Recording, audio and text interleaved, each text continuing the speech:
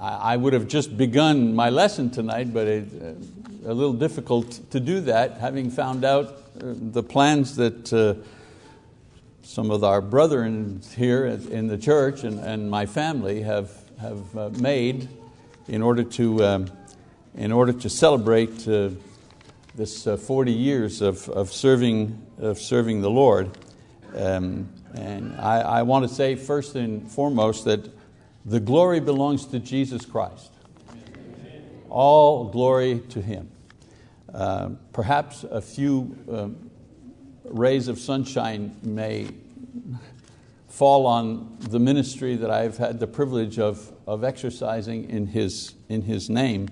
And obviously I can't thank everybody because I haven't seen everybody who's here, but I saw a few faces. The most surprise is Ben Bishaw and his wife that I have not, Vicky, that I have not seen. Lise, how many years? 30 years ago I performed their wedding. Haven't seen them since. I didn't know I did such a bad job, but so they're here this evening. But aside from that, there are other familiar faces that are not members of this congregation here who have come to share this evening with my family, and I thank you, all of you who have taken the time to come and do that. I also want to thank Jean Almira, probably wins the prize for coming the furthest from Haiti. Thank you, Jean. Good to see you. And I certainly want to thank my family for organizing this event without my knowledge until just very recently. So I guess I gave them a lot of scares this week. And of course I appreciate those who will stay afterwards. And I have to take a moment to say how much I appreciate my wife Lise. As we sat there this afternoon just visiting a little bit, I said to her, between me and you, Lise, you know that none of this would have happened without you. You know, you don't get to be up here, but I don't get to be up here either for 40 years doing the things that the Lord has led me to do without a very, very supportive partner in ministry, partner in life and family, and that's Lise. So I love you very much, and I appreciate you very much. I will only tell one story briefly about her to give you a sense of the metal of which she is made, the spiritual spine, titanium spine that she has. When I decided to go into ministry, it was a decision we took together, but leaving my job and leaving with the preacher, Jim Metter, to go out and raise money. I had to quit my job in order to have the time to go out and raise money to support myself while I preached. And we had we had Paul at that time, and I quit my job, and the following week Lise announced to me that she was pregnant. Oh, great. That's a wonderful thing. And we sat there one night and prayed, should we do this thing? And she said to me, in doing this thing, are we seeking the kingdom? And I said, absolutely. And she said, let's go. Because God has promised us that if we seek the kingdom, He'll provide what we need. That's the first story. And then I could tell a lot, but just one more before we dive into the sermon. So at one point, and this will include Dr. Beaver, who's here tonight, who is my preaching professor at OC, so I appreciate him being here. We decided after a couple of years of working in Montreal that I really needed more training, and long story short, decided to go to Oklahoma Christian. So we sold about half of our furniture in order to pay for the trip to go to Oklahoma. So I'm in the U-Haul with Paul, and Lise is in the station wagon, I think it was, with Julia and Emily, who was just a baby. And we're driving to Oklahoma in December, because I'm starting in January. And it's dark and it's cold and it's snowing, and we cross the border and it's at night, and I'm driving behind her, she's in front, and I could kind of see the heads there and everything. And she's doing the navigation, because as you know, I'm zero for navigation. So she's got the map in her car at night with a little light, and she's taking care of the two girls, and she's driving, and we're looking for a hotel. You ever had that thing? We hadn't booked. We're looking for a hotel. It's dark, it's snowing, it's cold. They're tired, the kids are cranky, and we're driving, and I see something going on in the car ahead of me. Like it's not right. The heads are wrong. There's something not right. And then I realized what she was doing. She was nursing Emily while driving the car and checking the map. And at that moment, an angel appeared to me and said, "If you ever leave this woman, God will crush you like a bug." So thank you, my dear. Thank you. On Sunday, November the 4th, 1979, the Lachine Church of Christ in Montreal, Quebec met in order to officially commend me into the ministry of preaching, and thus began my service to the church as a full-time minister of the gospel. I show you what's called my letter of ordination, commendation, because in Quebec in those days you needed to have an official letter for when you began to preach in order to hold books of public record, because as ministers in those days we signed the birth certificates, we also signed marriage certificates, so you needed an official letter, and that's the date that officially starts my ministry. So this Sunday in November marks, as we know by now, my 40th year in full-time ministry. Of course, you know me. Any event is an excuse to write a sermon, and this event is no different. When you spend 4 decades focused on one task, you learn a thing or two about that task. And so my sermon this evening will deal with a couple of specific things that God has taught me through 40 years of ministry. I have primarily served the church as a preacher and a Bible teacher, and one who has used various forms of media in my ministry. However, while I have been teaching using newspapers and radio and television, and in the last 14 years the internet as my platform for my ministry, God has taught me a couple of things. So in this lesson, on this anniversary date, I want to review some of the things that He has shown me. Now, of course, things like God is good, or we need to trust in the Lord, or that God will provide.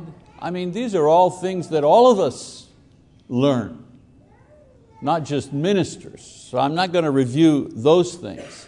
I want to talk about just actually 2 things. 2 things that were helpful to me as a minister, but hopefully 2 things that can be helpful to someone else who's thinking of going into ministry, or perhaps who is already in ministry. So here we go. Now, this is not the typical 3 points. I thought maybe after 40 years I'd change my style and go to 2 points. So the first thing I learned, church work is the same wherever you go. It's the same wherever you go. I know that many think that I've moved around a whole lot, but I really have only worked for 5 congregations in my career. 3 in Canada, 1 in San Diego, and the Choctaw congregation here, where I have served in different roles for a total of 24 years as of this January. These congregations, however, were very different from one another. One was a small church located in the suburbs of Montreal. 2 were brand new works in the inner city made up of new Christians and mostly immigrants. The church in San Diego was a product of a merger of 2 churches that pooled their resources to build a brand new building, several hundred people gathering, a church that we would say was well off, had a pretty sizable budget. And then you have the Choctaw congregation, which is today a semi-rural, white, middle-class congregation with most of the people who have been members here for a long time or who have been Christians for quite a while. Different times. I mean, I've preached in the 80s and the 90s. Different languages, different climate, different culture, different economics, different experience as Christians. But as I worked with each of these congregations throughout the years, 2 things remained constant in every place with every group. First of all, the problem of sin. Wherever I went, the real problem was always the problem of sin. Paul says in Romans 3:23, all have sinned and fall short of the glory of God. The first part of this passage speaks to the main task of the minister, no matter where he serves, and that's dealing with sinful people while being a sinner himself. Thankfully, the New Testament clearly defines the preacher's task when it comes to sin.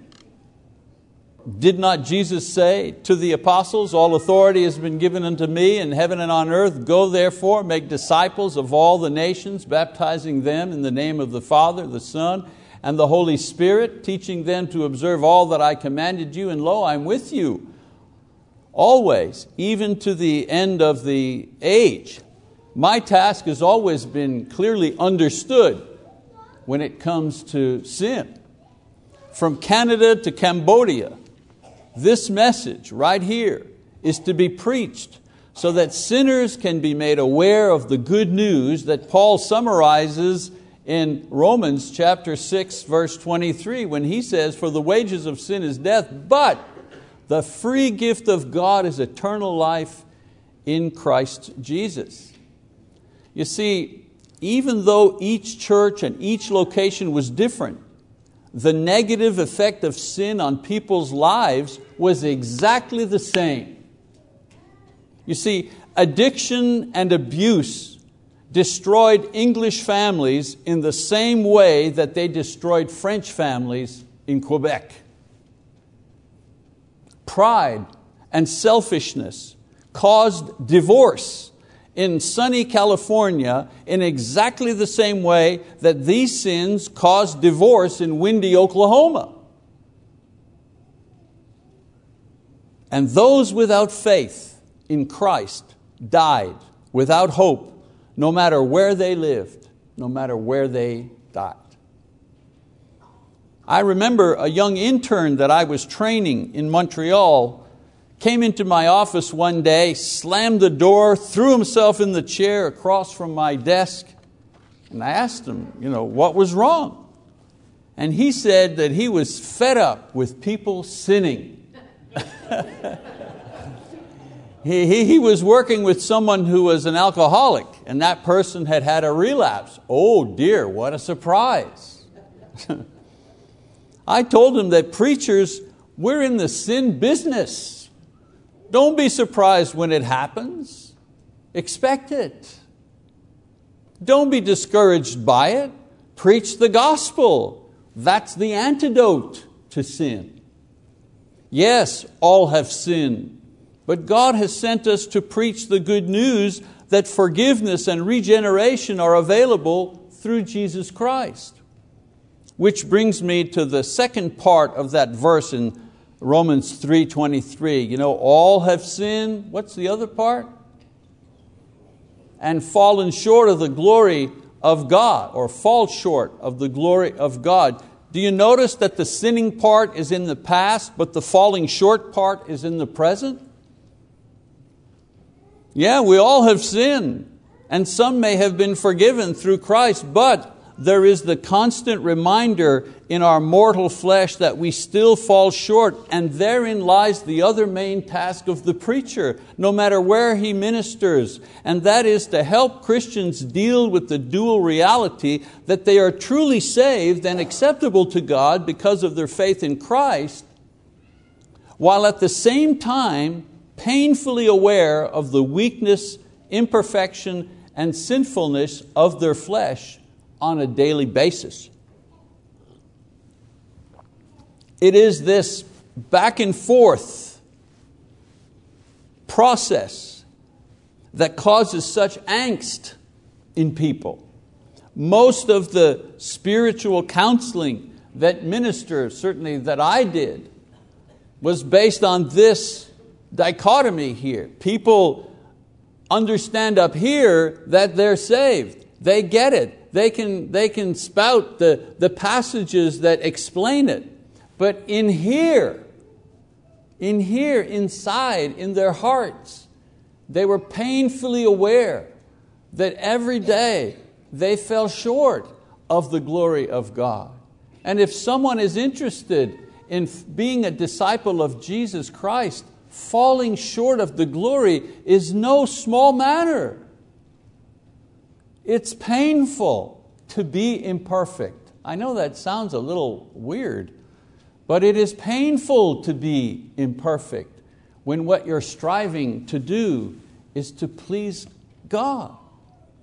Obviously, this sermon is not about how to deal with this dilemma, but rather to point out that encouraging brothers and sisters to persevere in faith and service despite these feelings of unworthiness at times, this is the preacher's work with Christians everywhere, at all times. I've encouraged people who can barely speak English with this issue, and also have spoken to others who have written books in English who struggle with this issue. We know this is a common work of all ministers because Paul the Apostle summarizes the burden of this spiritual dilemma when in Romans 7:24 he says, "Wretched man that I am, who will set me free from the body of this death?" And then he answers his own rhetorical question in verse 25a and chapter 8 verse 1. "Thanks be to God through Jesus Christ our Lord," meaning through Jesus Christ our Lord, I'm free. And then in Romans 8:1 he says, "Therefore there is now no condemnation for those who are in Christ Jesus." Brothers and sisters, this is the essence of the good news. There's got to be good in the good news, otherwise not worth preaching, not worth listening to. So, no matter the place, no matter the people, my time in ministry has taught me that two things are constant. The real problem is sin, and then the real need is for more love.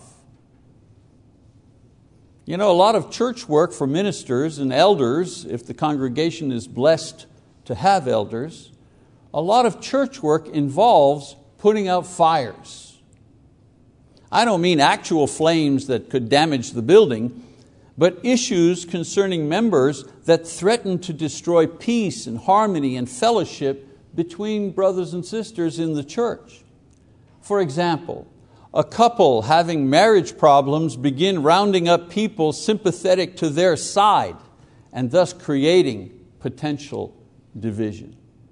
Or a Bible class teacher reprimands a misbehaving student in class, and then that student's parents go to the elders because they want that teacher dismissed for having, raised his voice, if you wish, to that student.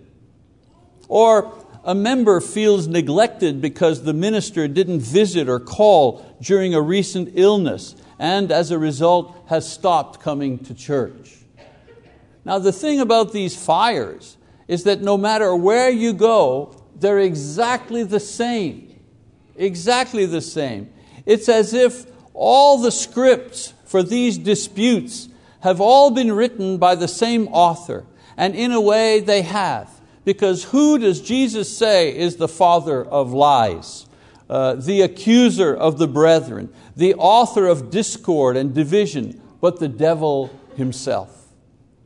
Now, in the same way that the same fires with similar scenarios are common to all churches, the answer or the response to all of these is the same as well.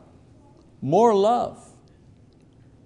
I go once again to Paul, but this time in Ephesians, where he devotes a section of his letter to instruction dealing with discord and disputes taking place in this particular church. Fires have been set that threaten to ravage and otherwise a dynamic and productive church. And we read in Ephesians chapter 4, verse 31, "Let all bitterness and wrath and anger and clamor and slander be put away from you, along with all malice. Be kind to one another, tender-hearted, forgiving each other, just as God in Christ has also forgiven you. Therefore be imitators of God as beloved children, and walk in love, just as Christ also loved you and gave Himself up for us, an offering and a sacrifice to God as a fragrant aroma." Note the types of fires that were burning in that church. He says bitterness, and the original words here that Paul uses that is translated into bitterness is actually sharp words, sharp attitudes. He says wrath, and I found it amazing that word in the Greek is a whirlwind. A whirlwind, fierce anger, not just angry, I lost my temper, but fierce anger, a whirlwind of anger. Clamor, meaning shouting or an outcry. Slander, actually the word for blasphemy, the root word. We would say abusive language. And malice, which is simply wickedness and evil. And so these people here were having a war of words. And the solution was to increase their love for one another through other kinds of actions. And Paul describes them. Replace those things, he says, with kindness, which means the doing of good for and to another. And tender-heartedness, today we would say empathy. And forgiveness, which means to let go our just right for compensation, or considering what someone owes us paid in full.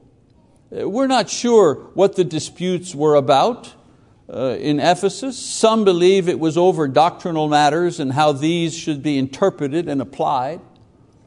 But the net result was ugly behavior unbecoming one that claims Jesus Christ as our Lord. Like I said before, I've preached and done seminars for churches in Canada, in the United States, in Haiti, in Guadeloupe, in Europe, and the troubles that they had could always be traced back to a lack of love in some form or another. Always. I mean, sin is an attack on love.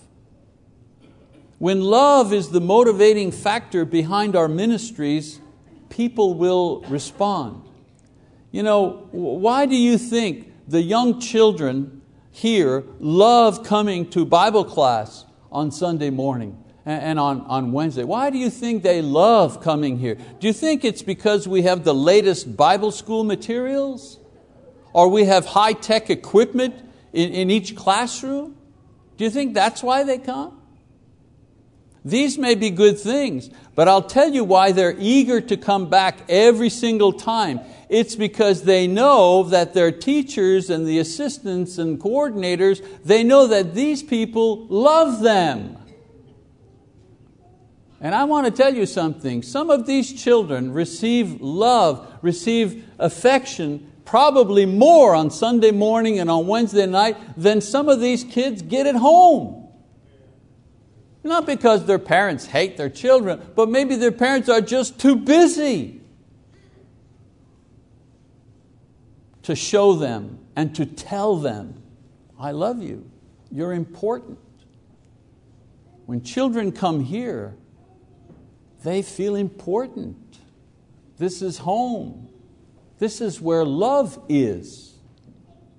When somebody grows up, person who grew up in the church and maybe has fallen away or wandered away from the church, and one day they start having a family, and the husband says to the wife, I think we need to get back into church.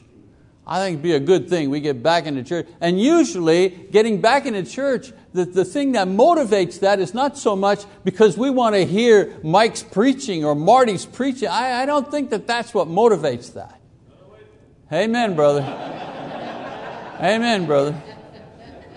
I think what motivates that is they remember, down deep inside, they remember that church is where the love is at.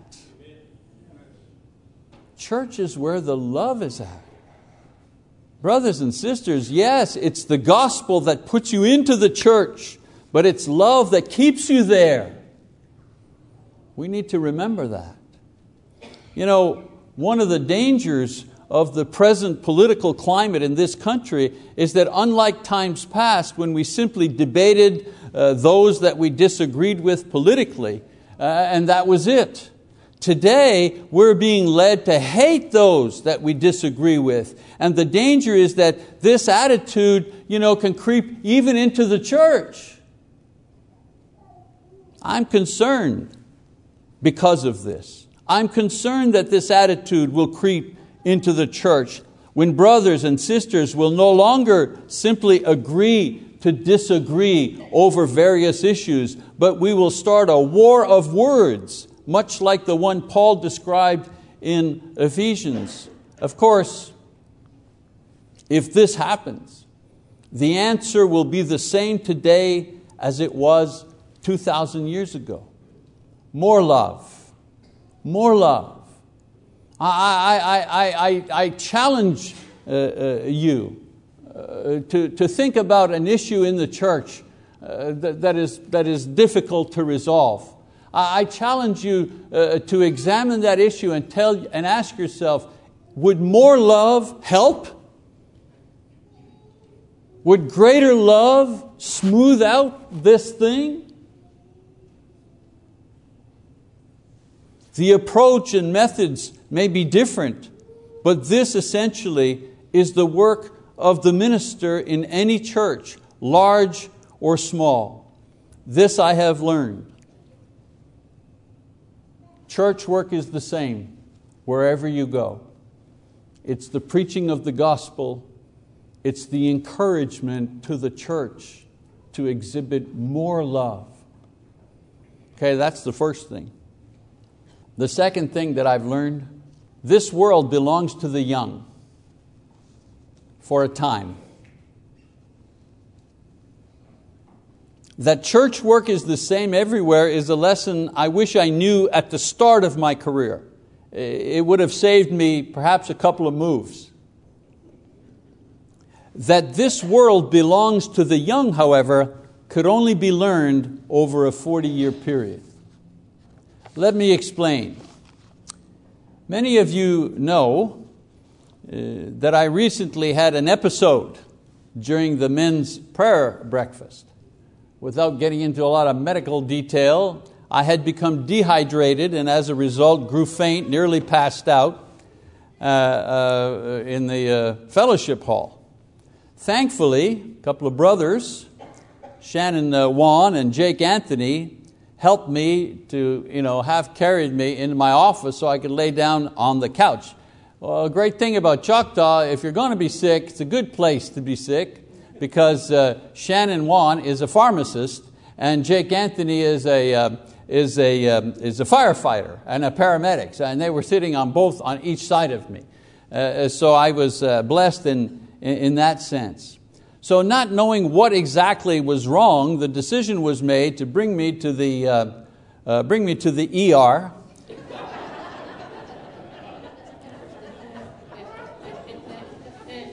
Where they ran some preliminary tests in order to rule out, the usual thing. Is this old guy having a heart attack or what's going on, Once this was done, the doctor recommended that I be kept overnight for observation, just to be sure that no other serious issues were at hand.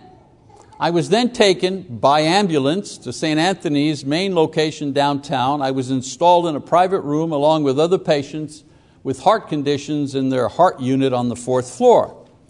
Soon after my arrival, a new battery of blood samples and pressure checks and x-rays ensued.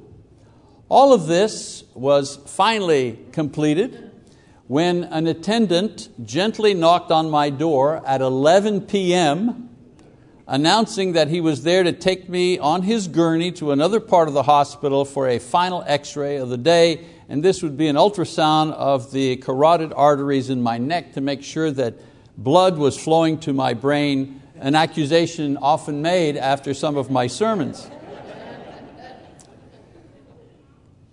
Once completed, I was wheeled back to the quiet of my room with the assurance that that was it for the day. It's now midnight, approximately 15 hours since the incident that took place at the men's breakfast at the church building, and I'm sitting in my bed and I'm contemplating the day with its blood work and tests and poking and prodding and forms to be signed and x-rays and cold hospital food and quick visits from our kids, each with a slightly worried look on their face. Now I know why they had that look. And some late night texts to Lise to say goodnight. And so I'm thinking through this unusual day, and one particular realization came to mind as I lay my head back on that hospital bed in room 4003. And that is, this world belongs to the young for a time. You see, from the intake person at the front desk of the ER to my night nurse at St. Anthony's, I was always the oldest person in the room. Every doctor, every technician, the ambulance driver, the administrator, the cafeteria worker who delivered my food, all of them younger than I was. Even the heart specialist was my junior. This reality reminded me that we all have our time. But that special time in our lives passes quickly, very quickly. As I thought of this, it seemed that only a moment ago, I was the one visiting sick people. I was the one leading the way in pushing for new ideas and new approaches in ministry. Oh, of course, the elders had the responsibility to lead the flock, but my energy and my enthusiasm were moving the church to build and to grow. Those were heady times 25 years ago, exciting times, spiritually edifying times when we tore apart this building and added quite a few 1,000 feet of space. The view from that hospital bed, however, showed me that my time had passed as I observed younger men in the church implement their ideas, as I watched younger men and women articulate their agendas to bring about change and development for today's church. The point I want to make here is not about feeling nostalgic for the past, but rather to emphasize what the Spirit says to those whose time is now. And the Spirit says, whatever your hand finds to do, do it with all your might. For there is no activity or planning or knowledge or wisdom in Sheol where you are going. You see, we all get the chance to stand in the bright light of youth and opportunity and fearless confidence in a shiny future. However, know this for sure, that time passes quickly, and once your moment is over, it rarely returns. In the Sermon on the Mount, Jesus teaches His disciples to live one day at a time, and He promises that He will provide the essentials if we keep our spiritual priorities in order. What does He say? But seek first His kingdom and His righteousness, and all these things, and I put in brackets, the essentials, food, clothing, place to live, all that stuff, the essentials I call them, will be added unto you. Now, this promise is not some kind of spiritual mathematic equation. You do this, you get that. That's not what this is.